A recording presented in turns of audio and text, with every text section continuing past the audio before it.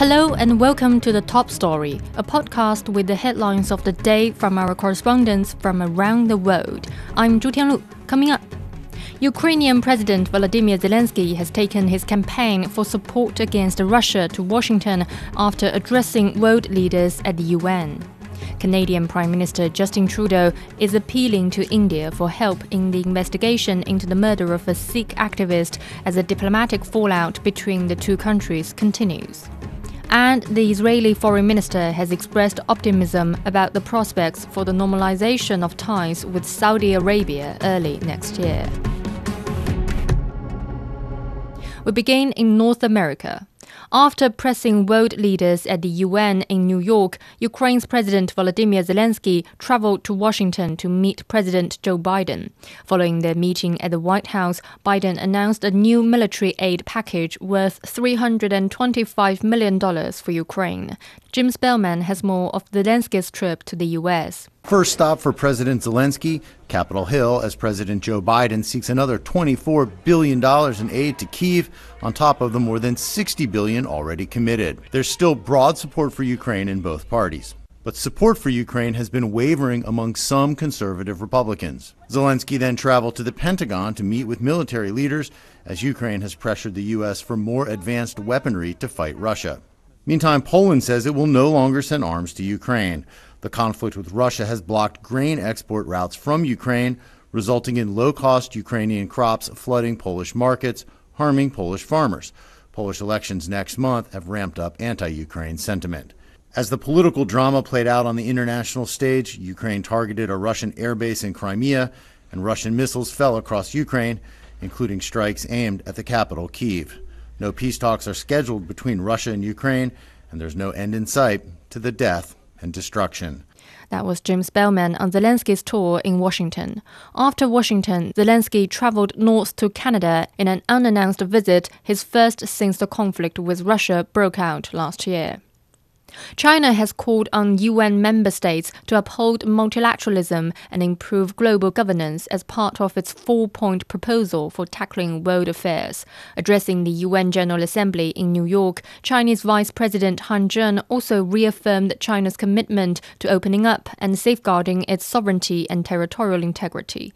Nathan King reports. Well, first of all, some of the highlights very much fit around the social development goals agenda that the UN has been emphasizing here. You know, there's 17 points that the world is meant to hit by 2030. They're lagging behind. You know, they're everything from the ending of poverty, better working conditions, better education, gender equality.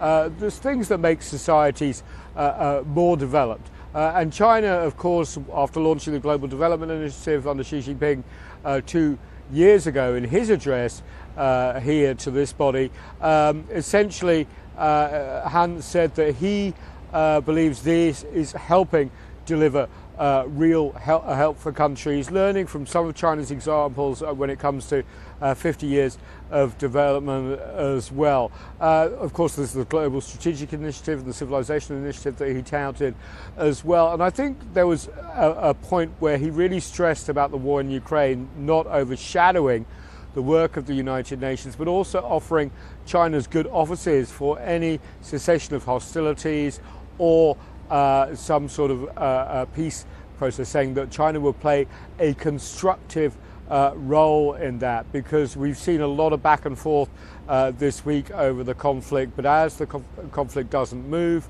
essentially the more and more cries for peace are going up, the more are actually being listened to by the international community. We'll wait and see. Also over Taiwan, he was very, very strong, saying that Taiwan had been an inalienable part of Chinese territory since ancient times. That's a phrase I haven't heard used here at the United Nations, and essentially drawing a red line under that. And also, you know, he encouraged countries not to weaponize human rights without naming the United States, but we knew that, saying essentially China and other countries can choose their own path. Let's take a listen. Ensuring a good life for people is the biggest human right. As countries have different histories, traditions, and conditions. We must and can only explore a path of human rights development suited to our national conditions in response to the needs of our people. We should advance the international human rights cause through dialogue and cooperation, and oppose politicizing and double standards. In particular, the use of human rights and democracy as a political tool to interfere in the affairs of other countries. He also touted China's economic model at the moment, saying even though the global economy had been struggling to emerge from COVID, China remained on the path of modernization and opening up to other countries, encouraging foreign investment, and would protect foreign companies that operate in China as well. And also it was a celebration line or two about the Belt and Road Initiative, which, as we all know, turns 10 years old this year with the third Global Summit on the BRI coming up in China. He said there's over 3,000 projects that have helped deliver development across the Belt and Road countries, which of course fits in with the United Nations agenda. And lastly, I can't go without mentioning climate change. He said the signatures of the Paris Peace Accord Climate Accord back in 2015 need to double down and deliver on their targets. Of course, we have COP28 coming up in just about 6 weeks' time. That was Nathan King at the UN headquarters. Now on the Canada-India row. After tit-for-tat expulsions of 2 diplomats, India has suspended all categories of visa services for Canadian citizens, citing security reasons. It has also asked Ottawa to reduce its diplomatic presence in the country. Ravinder Bawa has more. The High Commission of Canada in India announced on Thursday that it has decided to temporarily adjust staff presence in the country after some diplomats received threats on social media. This move was followed after India's demand for parity in the strength and rank of diplomatic personnel. India has also suspended all categories of visa services at its High Commission and consulates in Canada. These actions have intensified the already spiraling tensions between the two nations, coming just a day after India issued a cautionary advisory to its citizens, leaving many anxious about the uncertainty. Tensions have been escalating since the beginning of the week when both sides expelled diplomats following the Canadian Prime Minister's accusations of Indian government agents being involved in the killing of a Sikh separatist leader in June this year. India has vehemently denied these claims and has requested evidence. New Delhi has long urged Canada to take action against anti-India elements on its soil. The short-term impact of the fallout is already visible on the ground. The India tour of a Canadian rapper has been called off. Trade talks are on hold. Experts say that in the long run, if the tussle continues and Canada maintains the same stance taking certain steps, India will follow a tit-for-tat policy. That was Ravinder Bawa on the ongoing tensions between Canada and India. In Asia, the Israeli foreign minister has said a deal to normalize ties with Saudi Arabia could be completed by early next year. Alan Cohen noted that he believes the gaps between the two nations can be bridged through negotiations.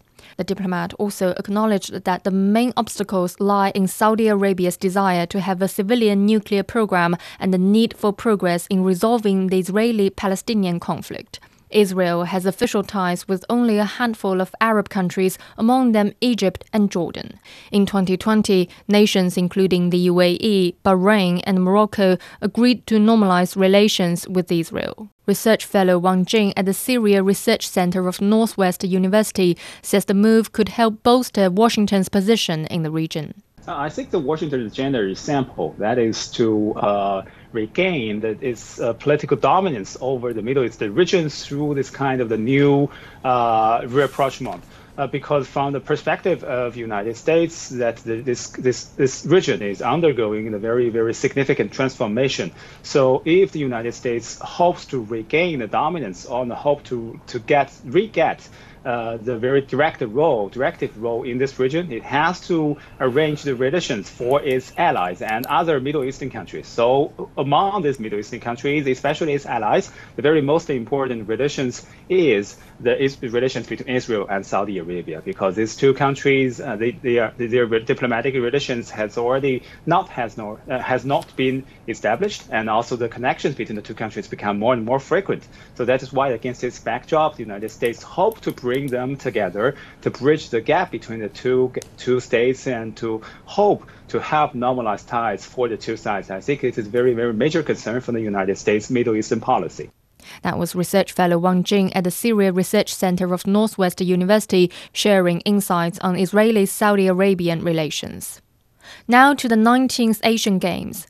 Hangzhou Xiaoshan International Airport saw a record-breaking influx of arrivals for the Asian Games on Thursday, with over 3,200 delegates from various countries. The airport opened 15 express channels, including special lanes for people with disabilities and Asian Games participants. Over 120 volunteers were on duty.